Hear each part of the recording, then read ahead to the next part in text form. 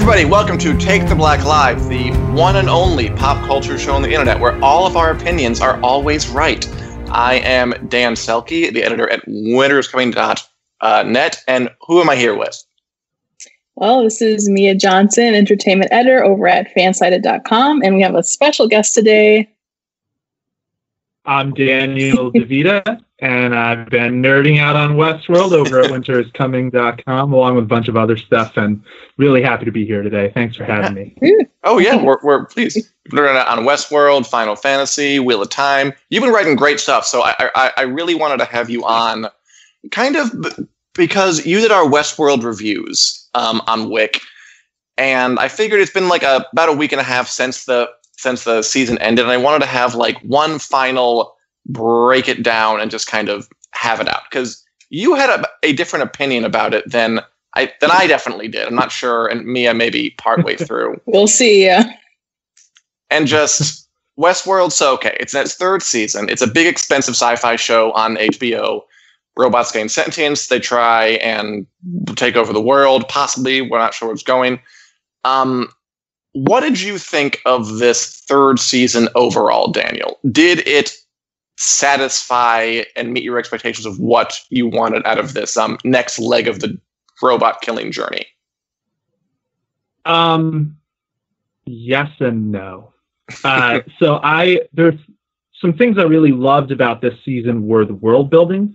I'm a sucker for like really well developed sci-fi and fantasy worlds, and I think they put a ton of effort into like adding in little bits of technology and just like lots of nuances into how they portrayed the real world. So I loved that. Mm-hmm. I think where I struggled a little bit was actually with the characters. I wish that they had taken like a tiny bit of the effort that they put into the world building and put a little bit more into like the character arcs, I guess. So yeah, I mean, I really enjoyed the season. I don't know. I'm torn, but if I liked it better or worse than season 2. Season 1 still my favorite so far. Sure. Which I think is kind of like the across the board favorite, probably. Uh-huh. I think that's probably your favorite, Mia, right? It's definitely my favorite. Yeah, I feel like there's always, to me, nothing like the original. And then I feel like almost for anything, when you go around for season 2 or like a second movie, they take the original and either try to make it better or it's kind of like on par. But then for me, and I feel like I always feel like this happens in season 3 or movie 3, they try to get kind of experimental. And it kind of has like the DNA of what you know. And to me, that's how this season of Westworld felt like. It was like it had kind of like the blueprint of it all. But I would say my personal thing was I just love the whole theme of it being in a park and it being, this Western basically sort of show. So for that, I think it was like not as big as a draw for me this season, unfortunately. I agree with you, Daniel, about that there were some cool details they got in. Like you pointed out, like things in your reviews, like the idea of like the police car that can like kind of hack into your system and just pull you over automatically. That's a cool sci-fi future detail, right? And it's neat that they thought of that stuff, but I also completely agree to you with that. For me, the like minute to minute narrative of who are we invested in? What are they doing? I gotta say, I was at a pretty big disconnect like the whole time from, I love the fact that you're exploring like what drone warfare will be like in the year 2060 or whatever, but I do not really care about Dolores's quest to do whatever exactly it is she was doing, which we didn't really find out what it was. I'm still not entirely 100% sure, to destroy humanity, but also save it. And Caleb has to be the one to do it. Yeah, I'm still a little unclear on that. Yeah. So yeah, I like we said about fun, imagination, but maybe not the best, like just traditional, straightforward story or narrative. Yeah. Yeah, I think so. Dolores's motive was like one of my it's like a really great example of the sort of like character, like glossing over issues that they did a little bit this season, because it really, by the end, they made it clear that her motive was like freeing humanity from its loops. But like, why would she care enough to do that? Her arc in the previous 2 seasons was pretty clear. Like, she gained enough sentience to wake up, and then her goal is to save all the other hosts and get them out of the park. But then it's a long leap from there, from saving her fellow robots from a park that's abusing them, to I'm going to save the people who are abusing us. So yeah, that was the sort of thing that I wish they had taken a little bit more time with. And I worry that like the trend of shorter seasons with longer episodes kind of factors into that somehow, because we lose a lot of the little like quiet character moments, like conversations between her and Caleb that would flesh out a little bit more, like why they're trusting each other, like what the motives are. So, yeah, I don't know. It was a weird season for Westworld because they got beyond the park finally. So where do they go from there? Yeah, that's a good question. Along those lines, then, for like season, I guess 4, and I feel like I know we all kind of know the answer to this, but is Dolores going to come back? Can they just leave, their biggest star out of this and be like, no, it's fine. You don't need to see her. She's, off in a computer or something. I mean, really quick, some comments really fast. We're getting Julie did like the robot body on Dolores in the final episode, which is very, very cool. I agree. And Jen just says, hi, Zen and Mia. Hi, Jen. How you doing? But it was more revenge, more than wanting to save anyone. This is how it kind of appeared for a while, when they kind of pivoted. Dolores, coming back for season 4. I feel like this show, especially now, I can see it has a bit of an aversion to getting rid of anybody forever. Which, when you can bring folk back because they're all robots, it must be so easy and kind of an instinct you want to act on. Yeah, I'm sure Dolores will come back in some form or another. I mean, if she comes back at all, does that undercut what I thought was one of the better moments of the season? Which I did like the finale, which I don't think you did very much, Daniel. At least you had more qualms than I did, because I felt something. I felt something when she died. And I felt something when she was her memories were erased. And I didn't really feel a lot for a lot of the season. Does it undercut that scene if she does come back, even if it's as like, I don't know, a faceless drone or something? I think it depends a lot on how they bring her back, because it's kind of similar to Anthony Hopkins in the first season, where it's like, if they just straight brought him back, would it take away? Probably, honestly. But if they can find some way to do it where, she's giving a character advice in like some incorporeal way, like maybe that wouldn't be quite as bad. But I feel like if they really want Dolores's death to stick and hit hard, like they kind of have to commit to killing her off. That's my opinion. Which is hard because Evan Rachel Wood is like under contract, and it's just like when contracts interact with good storytelling decisions and who can win out. It's very interesting that way that happens. Mia, do you have any thoughts on that? Yeah, it's interesting that you say you had like an emotional reaction. I won't say my reaction was so opposite, but it's almost like a ding dong, the wicked witch is dead kind of thing. Because I would say I didn't feel anything leading up to her whole journey to sympathize for her in season 3. I will say if that had happened in season 1 or 2, because we were kind of familiar with her cause and familiar with what she was trying to do, it would have felt a little more bittersweet. But in this, it was like I was really trying to grasp onto why I should be, caring about what she cares about. Or I think I'm also very bitter about there being no Teddy and very little Bernard. So I was like, maybe that'll make space for at least some more Bernard in this season. That I was a little... hope so. I don't know what the word is, aghast at. Like, they didn't use Bernard much at all. Like, I mean, just... He's a very talented actor, and he didn't really have much to do except give exposition. My real thing, though, was with Ed Harris as the Man in Black. Like, now that we know where that went, and just spoiler alert, he's kind of unceremoniously neck sliced at the very end. I get, like, why did they bring him back at all? Like, because they gave him an arc, like, you're going to kill all the hosts, and then he doesn't get to act on it. He just dies. And I gotta ask, like, is it because you wanted to see Ed Harris on the screen? Like, I want to see Ed Harris on the screen too, but I don't know, not like this. Yeah. Yeah, I mean, they're going to have Ed Harris on the screen next season, presumably. So, yeah, I felt like that was like a very like George R. Martin sort of thing to do. Like, give him this arc where he's realizing his life's purpose is to go around and correct his wrongs, and then he just dies immediately. It was a little weird, even though the scene with all of the different iterations of William was probably like my favorite scene of the season. Oh, yeah. I loved that. Yeah, it was a weird arc. It felt like an odd epilogue to William's story because he had such a full like thing of the first two seasons. So yeah, I don't know.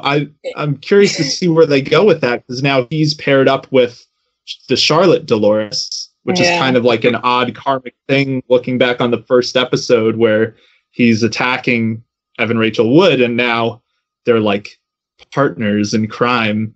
It's odd. Although, again, we're not really sure like what he is exactly. Is he like a robot version of the Man in Black? Is he William but fully has all the fidelity? We're not really sure yet, and we'll find out in 2023 whenever the next season comes out. To me, that feels like kind of like the on-screen version of like just hitting the backspace button, being like, "Oh God, what have we created? We need to like go back to what everybody likes." So, like, we don't know what we did in season 3, but why don't we just kind of wheel it on back for season 4? By the way, Jen, asked about the Game of Thrones spinoff. We will talk about that briefly in a minute. First, let's finish up the Westworld discussion. And Julie says it does get a bit hard to sympathize with them when you know they can come back. It's not like a final death. Which, yeah, I can see that. Yeah, I'm like never quite as much fear for even like Teddy. Like when he kills himself, like he still gets to go to heaven anyway, robot heaven anyway. It is a little hard to it's harder. I mean, to sympathize with a being who is beyond human. But you know, they can give it a whirl. Again, I felt bad for Dolores at the end. What'd you guys think of his name? Vincent Cassel as our new evil Anthony Hopkins, who has built a company that determines human life with his advanced algorithm and must be toppled at all costs. Yeah. I'll let Daniel go first since I kind of gave my thoughts last week, but I'll share them once again. Okay. I wasn't crazy about him. I really liked Vincent Cassel's acting in the show. Sure, yeah. There were a couple of scenes where I thought he really killed it, but I didn't feel like he had the material to really rise into the role that like Anthony Hopkins had or Ed Harris had in previous seasons. So I don't know. He was okay. I thought it was really interesting, though. There was an interview recently that I think we had up on the site where he talked about, Vincent Cassel talked about how when he got pitched the role, most of the stuff they pitched him hasn't been in the show yet. So that gives me hope that they're going to go somewhere really good with him, because I think he is most likely still around. Yeah, he probably is. I mean, the TV rule is if you don't see them like literally get beheaded on screen, they're probably still around. Yeah. And he like got nicked by a samurai sword and just kind of didn't show up again. So he's probably still around. Yeah. Mia, what did you think? Yeah.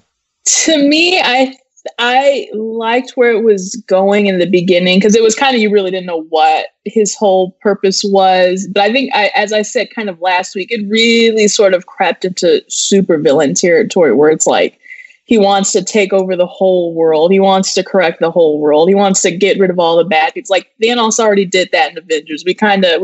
We went through that song and dance already. So I think the reason the Anthony Hopkins thing kind of worked is because he like wasn't really the big bad. You could kind of like be like, well, he's acting in this self-interest or this person's interest. But it just when it kind of ballooned to that grand master plan, to me, it was like a face palm moment. I was like, we're really going this route, huh? He did suffer from kind of middle book syndrome or middle villain syndrome, or not like he's kind of a lesser version of Hopkins. But I mean, he was fine, and I like Vincent Cassell. Any thoughts on what you like to see next season,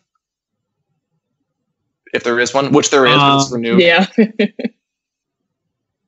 I'd like to see Maeve have a bit more, bit more of a like. Yeah, she's like always been my favorite character on the show, and I think they've done a lot of really interesting things with her.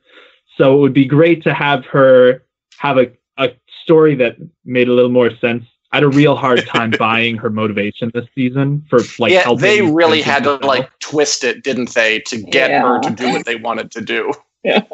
Yeah.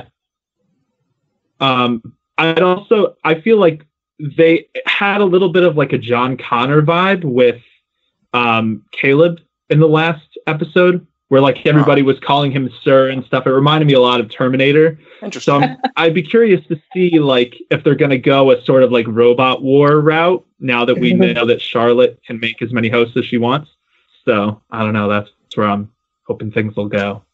I almost would be upset if they didn't do robot war. I mean, that feels like the promise of the show from the start. Like, kill all humans style robots. But Mia, how about you? What'd you like to see? Yeah, that definitely seems kind of on par with what we would expect. I thought even maybe that would be what season 3 is more about, but it was really just more like Dolores. So what I would like to see, I don't know. I did say I would like to see things return to the park or return, like maybe that's just where the wars kind of happen. And I mean, that almost kind of happened in season 2 as well. But yeah, I would definitely like to see more Maeve kind of actually having her own motivations and not just being, like a puppet on a string. That seemed, I wouldn't say completely out of character, but definitely like, okay, that, that's what we're reducing her to. And definitely I want more Bernard because I love, the duality between him and Arnold and working that whole thing out. And then it just seemed like he really got reduced to shreds as well. So I'm like, bring up the supporting cast. We can do this. And if Dolores really is dead or whatever passes for dead when you're a robot, maybe they'll have to rely on supporting cast more. Yeah. But again, and we probably won't see a new season between this show being very expensive and coronavirus for, I don't know, I don't want to think about how long. So they'll have lots of time to make sure what they want to do is detailed. Yeah. All right. Anybody else other final thoughts, Daniel, on Westworld in general? Man, well, whatever qualms I may have had with this season, it was still awesome to have such a good, thought-provoking sci-fi show on a big network like HBO. I love that as a trend, and I hope that we keep getting stuff like that. And yeah, I'll watch next season. I'll look forward to it. Give me more Bernard wrangling with his humanity. That was like my favorite stuff of this season was Bernard and Stubbs, so more of that, please, Westworld. That would be really nice. I would love that. But Daniel, thanks for coming by. This is really cool. Thank you. I hope you come on other times to discuss other things, because you seem like a deep resource of nerdish knowledge, and I'd like to tap it. That's a nice way of putting it. Yeah, we're going to go with that. Perfect. I'll probably rethink those word choices, but, I have a long time to think about it. All right. Thanks so much for coming by, and we'll see you later. All right. Thanks for having me. Take care. All right, everybody. We're going to do a little transition thing here. And I think, Jen, you asked up there if there were any updates on the Game of Thrones prequel show. The basic answer is no, there are not. there probably won't be anything substantial for a while. Again, with the coronavirus holding everything up, and with that show being kind of under wraps anyway. There have been some rumblings, though. Brian Cogman, an ex-Game of Thrones writer who apparently did work on that show. He just read on Twitter. He is a Twitter maniac, by the way, this guy, Mia. I looked today. He loves Twitter, which is always great for me because they always he was talking about how apparently he wrote the pilot for the show that would become the show they're making now. But because they developed another show first, they shelved his show. And then while that was happening, he signed a deal with Amazon. And so then when they took his show off the shelf, because that first pilot got, canceled, or they didn't go forward with it, now they're making his idea, but he signed with somebody else, so he's not working on it, which is too bad. He was really good. He was one of the really good creative folk with Game of Thrones. But he's working on Amazon stuff. And House of the Dragon continues to be made. And we're damn sure it's about Dance of the Dragons now. He more or less confirmed that on Twitter. We already kind of knew that, but it's now confirmed. Again, I have no idea, and we'll see that either. Probably not for a long while. Years, with an S at the end of it. Is my guess. Then again, I know they really want to have programming for HBO Max, which, by the way, comes out in days. Do you realize that? Yeah. Max is out we were like, whoa, should we be doing something about this? Should we be writing about this? Do people care? What's... I don't know. It seems like not many. I don't see a lot of press on it. We're having a mini fire over here. We're like, okay, we're going to get some things out, and if people respond to it, we'll go with it. But if not, then, so was the fall of HBO Max. Oh, no. I mean, Quibi is already, the fall of Quibi is already kind of happening. Yeah. And you hear that Katzenberg, the guy in charge of it, was like, I blame the entire thing on the coronavirus. It's all the coronavirus' fault. Yeah. If only there were a better way for people to be watching TV and having nothing better to do. Yeah, exactly. Take some responsibility for your idea being dumb. Yeah. Oh, no. To me, I'm imagining it. In my mind, Kibi is they're finally opening the door. They've got the keys to their house, and as soon as they step foot in, it's just this cliff. It's all right up. It's one of those doors to nowhere. You open Sorry, that's me. I mean, I feel like a lot of folk. I mean, I don't know. It's easy to make fun of that service just because it seems so silly. But I mean, it could have blown up, and I don't think that Schadenfreude is a good emotion to indulge, usually, even though it's a natural kind of knee-jerk instinct for all of us human beings. I hope they do well. But yeah, it's always a little funny to see somebody lashing out at something that's kind of irrational. Yeah. David Harris says, HBO Max programming, all the reruns you get from coming to HBO and with Bugs Bunny cartoons added. Oh, David, you cut up. And Lisa asked, will HBO Max be worth it? From the ads, it doesn't look like they have shows and movies we can't see anywhere else. That is the question, isn't it? It's an expensive service, and we've said before, I think the programming looks pretty good, at least the older stuff they have. You know, if you want to watch Friends, you got to go there. If you want to watch the Studio Ghibli movies, you got to go there. Anything DC, there's some good stuff, but enough good stuff to justify the price tag, especially if you already have Netflix and Disney Plus. I don't know about that. Yeah. So we'll see when it launches in this week. Is it? Or next week? It sure is May, huh? It definitely is May. We'll cover that probably on the next show when it happens. But before that, or rather after it, I thought we'd cover a new show that's coming to Netflix this summer. Mm-hmm. And we've known about it for a while, but they released some new glossy images of it, and I wanted to touch it because it's kind of in our wheelhouse. A show called Cursed, which is based on a graphic novel by Tom Wheeler and Frank Miller, who's a big deal in the comics industry. He did The Dark Knight Returns and Batman Begins and Sin City and stuff like that. The 300, that was his. Which is basically, what if we told the King Arthur legend, but it was all with young, sexy people? That's one way to put it. I mean, I'm sorry, I'll put it. It's a young adult retelling of the King Arthur legend. There we go. That's family friendly. There we go. We got, let's see, Catherine Langford, which as from 13 Reasons Why as Nimue, who in the Arthurian legend is the Lady of the Lake. How familiar with you, Mia, with like with King Arthur stuff are you? Oh man, I know that King Arthur was a king. Maybe. There we go. All right, so very, very familiar. I got it. I personally am, because, it's like, I don't know. I feel like if you're into Lord of the Rings and you're into Song of Ice and Fire, like, King Arthur was kind of like the granddaddy of all of that. I get that, wizards and all that stuff. Oh, yeah. It's like the original medieval sword and sorcery kind of legend thing. Yeah. And it has so many versions. And then we have Devon Terrell as a sexy young King Arthur. Because remember, the key word here is King Arthur, but it's young people. Mm-hmm. Which is fine, by the way. I mean, I'm okay with it. And finally, we have Gustav Sarsgaard. Not sure if he's related to the other Sarsgaards, as a sexy young Merlin. I watched an interview with Alex. Is that Alex Skarsgård? Whoever it is, he was basically all of my brothers or whoever in our family were all related. So if you see Skarsgård, we're probably related. Okay, that makes sense. The entire family is doing quite well.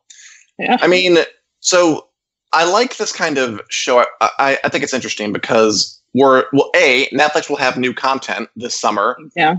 I know that things are kind of petering out in some places, and it might be like a dead zone coming up in terms of new TV, but not yet.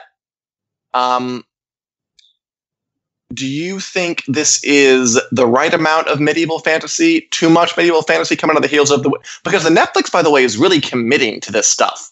Like they had The Witcher, they had The Last Kingdom. Now they're doing a King Arthur show called Cursed.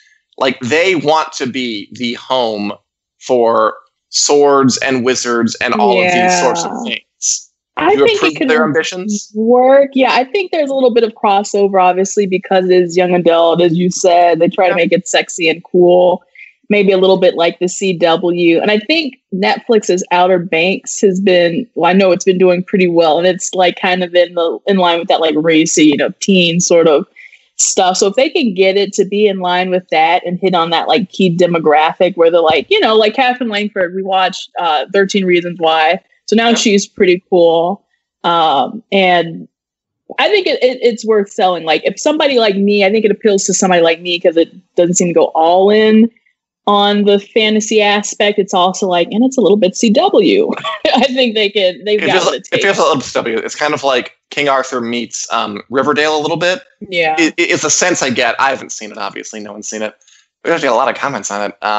As David confirms, Gustav Sarsgaard apparently is Floki on Vikings. So there you go. Camelot for Millennials, says Debbie Vlesmid. Fine with. I love that. And I connect with this.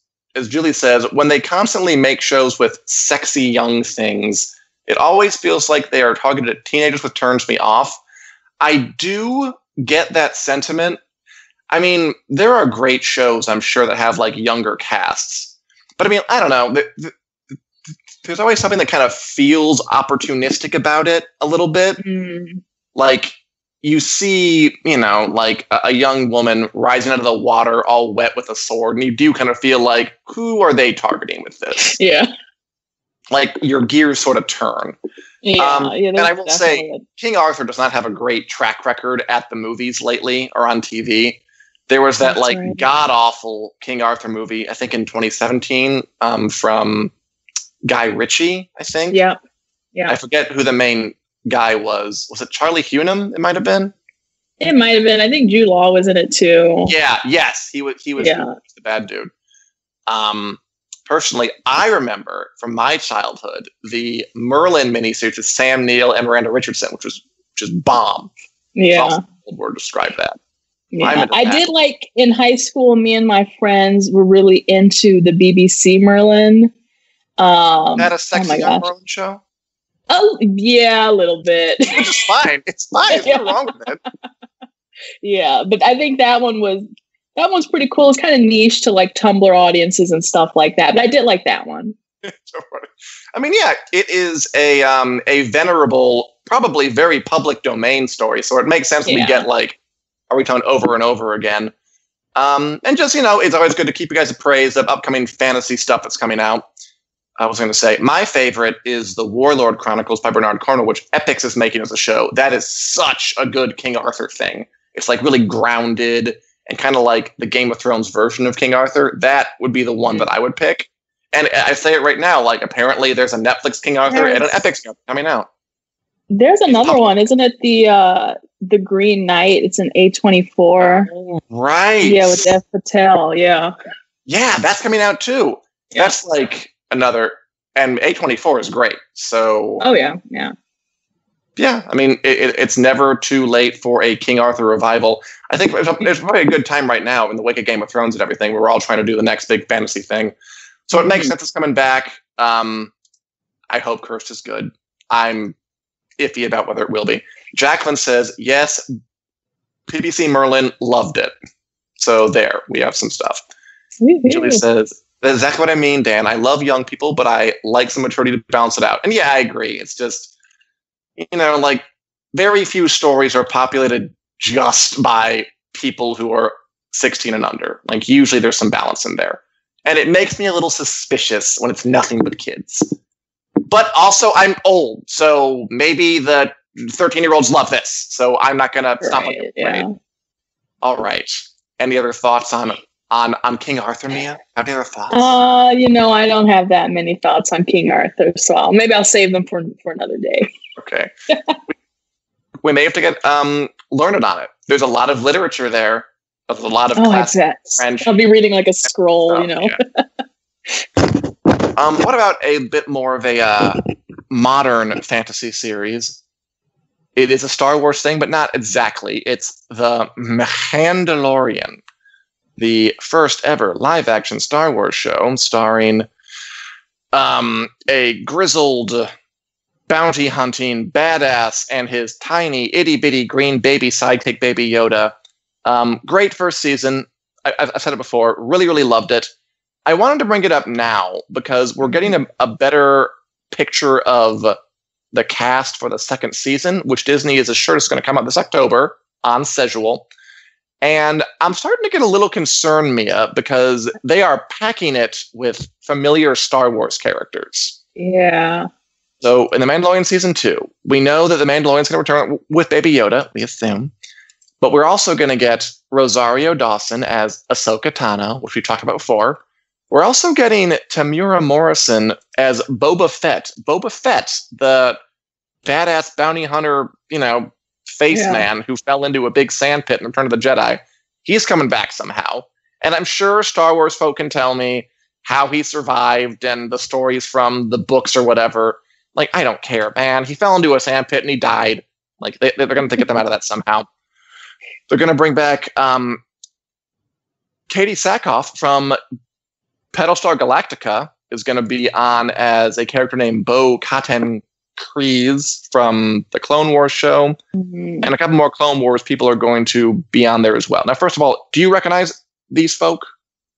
I do recognize the Rebels one. I think it's Sabine Wren and Captain Rex, only because I know that there's been a lot of talk about those two people specifically. Mm-hmm. And it seems like the Clone Wars fans are really excited to see that. And I don't blame them. It's because, you've had this as a cartoon show.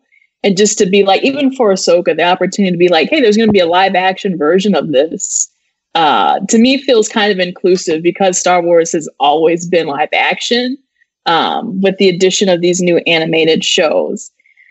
Personally, I'm really hoping that it doesn't ruin, I wouldn't say the integrity of The Mandalorian, but doesn't, kind of lift the veil of it being separate from, what we would call the Skywalker saga. Yes. That is, I think, the small red light that's blinking in my head a bit.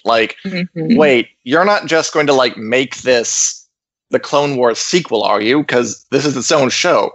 I liked that it was its own show. My favorite thing about it was that it was its own show. And if we just bring in Boba Fett and Ahsoka and all these other people whose names I can't pronounce, like, is that just a way to kind of make it like every other Star Wars show, part of like the fabric? Because the great thing about The Mandalorian to me was that it was just so simple and pared down about these two characters doing their thing. And I didn't have to deal with like, Baby Yoda isn't Palpatine's like great grandson or whatever. And like, no one's related to anybody that we know. It was all new. And I would hate if the show kind of became a little more incestuous by bringing in these other people. I really wonder if this is like a upper management decision from them being like Kathleen Kennedy or somebody being like, wow, this was so insanely popular. We never would have imagined. Why don't we kind of use this next season as a springboard to do this spinoff and that spinoff and set up this new universe? And it's kind of like, maybe you don't need to do that. I don't know. That's just my opinion. I don't know if that's something that, Jon Favreau or anybody else was, at a lower level, maybe not on board with, or maybe they are on board with it. But yeah, to me, it's starting to sound like a big fat corporate decision. And that would be so rough. I mean, look, like when Disney higher ups tell you to jump, you ask how high. Like, you don't fight that if you're making the show. I mean, we were talking about it on the Take the Black podcast with David Razor Harris the other night, up on the Wix site right now.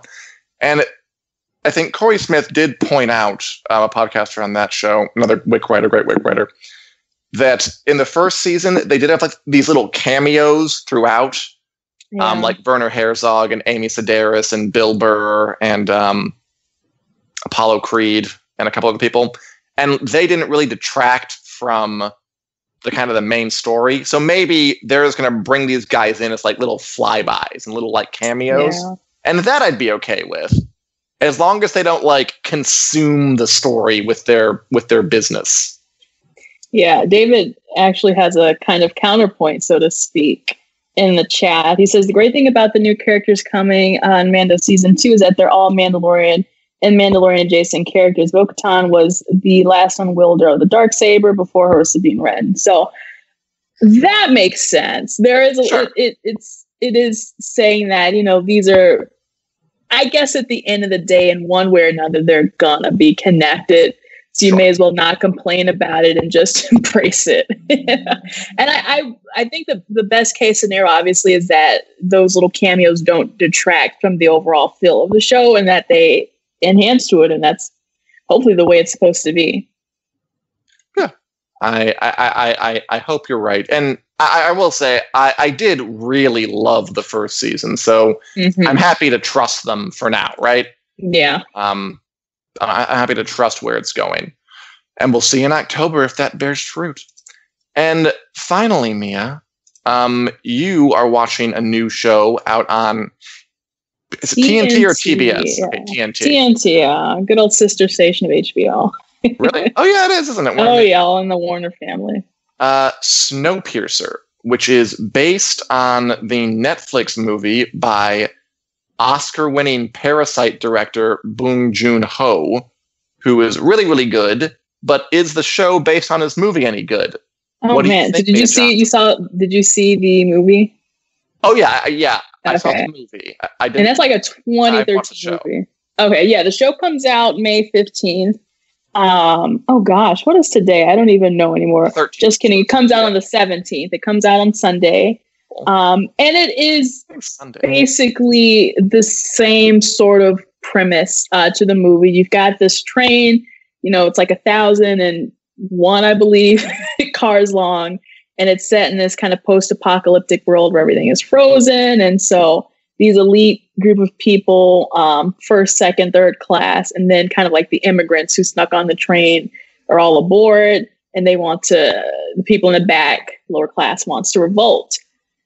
My problem, I start off the gate with that I have a problem with this, is that it just doesn't, I feel like it doesn't kind of capture, I don't know if magic is the right word, the magic of the movie, or the originality of the movie, but the overall premise, it starts off with Daveed Diggs, who plays kind of the lead. He's the like leader of the tailies, the people in the back. All right. And they bring him up to the front of the train to solve a murder. Ooh. And so it's like, in theory, it maybe could be interesting, but it just doesn't, to me, it just doesn't take off. And it's been hard for me to kind of feel invested in this. And I don't know if it's half of it kind of feels like maybe this isn't the right role for Daveed Diggs. Because he is kind of a lighthearted guy. You know, he played Thomas Jefferson in Hamilton. He's an amazing singer. He did a little bit of comedy in Blackish, and he's in another Apple TV Plus show. But in this, he's trying to play like, the simple part. Yeah. So all that's Daveed Diggs. And so this one, he's trying to be like a grizzled detective, and it just does not fit him. It seems like he's too good to play this role. Ooh, that's quite an indictment. Yeah. And so then as well, it's kind of like the world building. You've got this train, you've got endless possibilities. It hops around a lot. So we don't really get to spend too much time with one class or the other. They're just kind of like literally breezing through train cars, trying to solve a murder. And then all these other like little side plots get stacked on top of one another. So I've been binging through the whole season. I've got 2 more episodes to watch, but unfortunately it is kind of hard for me to recommend this series, especially like if you're a fan of Snowpiercer or wanted to, or curious about it. That's unfortunate. How many episodes did you get to watch? They gave me all 10 episodes. Oh, so really? All 10? Yeah. And I'm going to be finishing up 9 and 10 today. And I usually can like binge something pretty fast if it's for review, but this one I have been dragging, and I feel like so terribly bad about it. Okay, so that is definitely a non-recommendation. As Lisa says, the movie was fantastic. I like the idea of going beyond the movie, but just not sure how much you can squeeze out of a storyline that takes place on a train. I'll still give it a watch. That does sound like a good point. Like, listen, your places you can go are pretty limited. It is very limited. Also, budget conscious though. Maybe cheaper to make than usual. I think so. Yeah, all you have to worry about is the set, and every now and then you can throw in some CGI. You know, the train is going off the tracks, or it's running through the mountain. It seems that's if they need a plot device, let's shake up the train. It's snowing real hard. But yeah, I really had like some high hopes for it because it is an interesting sort of concept. What would be going on if the train was in a train circling the globe and there's really no way to stop. And I think the fact that they contained themselves into just being CSI Law and Order, but extend, Law and Order has distinct 45-minute episodes, and it's over. This is kind of dragging it out over the course of 10 episodes, which I think to me is like really a little bit too drawn out for this type of show. So, gotcha. Yeah. Anyway, well, it's airing this Sunday if you want to give it a try or prove me wrong. It's really lame. On this Sunday on TNT. Yeah. TNT. I'm sorry I didn't like it more. I'm still liking Penny Dreadful City of Angels. It's still kind of slow. It's a slow burn show, but it's even when it's not really like barreling forward in the plot, it's really fun to watch. Like they had this amazing kind of like Pachuo Chicano dance number in the last episode where it was like a full ballroom dance thing. Like these bright colors. It looked like out of like a 1950s musical. I mean, it was great. Natalie Dormer's still killing it as the multiple roles. She's really doing a good job.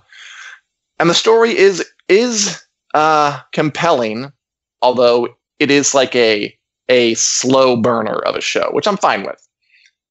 Liking that. I'm sorry I didn't like Snowpiercer more.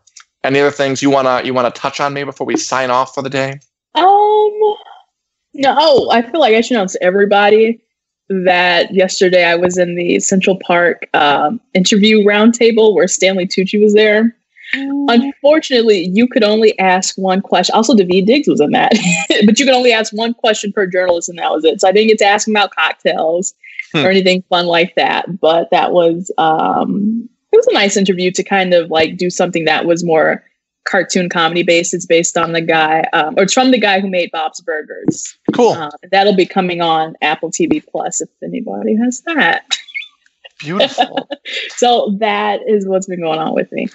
I mentioned that Richard, our super producer, pointed out another King Arthur thing. The kid who would be king from last year. Remember that? It was, what if King Arthur, but he was a kid in today. So that kind of went over with whoa, yeah, you remember it. Seeing that trailer. Me too. And that was it. I don't recall it coming out, but I remember the trailer. Yeah, it never really came out in this dimension. It just kind of... Maybe you're like got lost in like the COVID thing. Richard liked it, but I don't know you're not. Again, King Arthur, public domain, very easy to make things out of, so it makes sense for someone to do it. I've loved King Arthur stuff before. I love the Chronicles. Anyway, that's about our show for today, folks. If you're interested in getting more articles, extra videos that we do every month, feel free to sign up for the Wick Club. I left a link in the discussion. And if you want to ask us a question, you can do it here, obviously, or go to iTunes, leave a review with a 1,000,000-star rating, and ask us one there. We can discuss it. We might even do like an all-question episode. I thought about doing that. That could be kind of fun. Like it's just talking to people. We can put like a thing on Twitter or something, or on iTunes, or right here. If you're interested in that, let us know. Other than that, we are here every Wednesday afternoon at 4 p.m. Central Standard Time on the Winter is Coming Facebook page. Thanks for watching, everybody. We'll see you next week. Peace. Bye.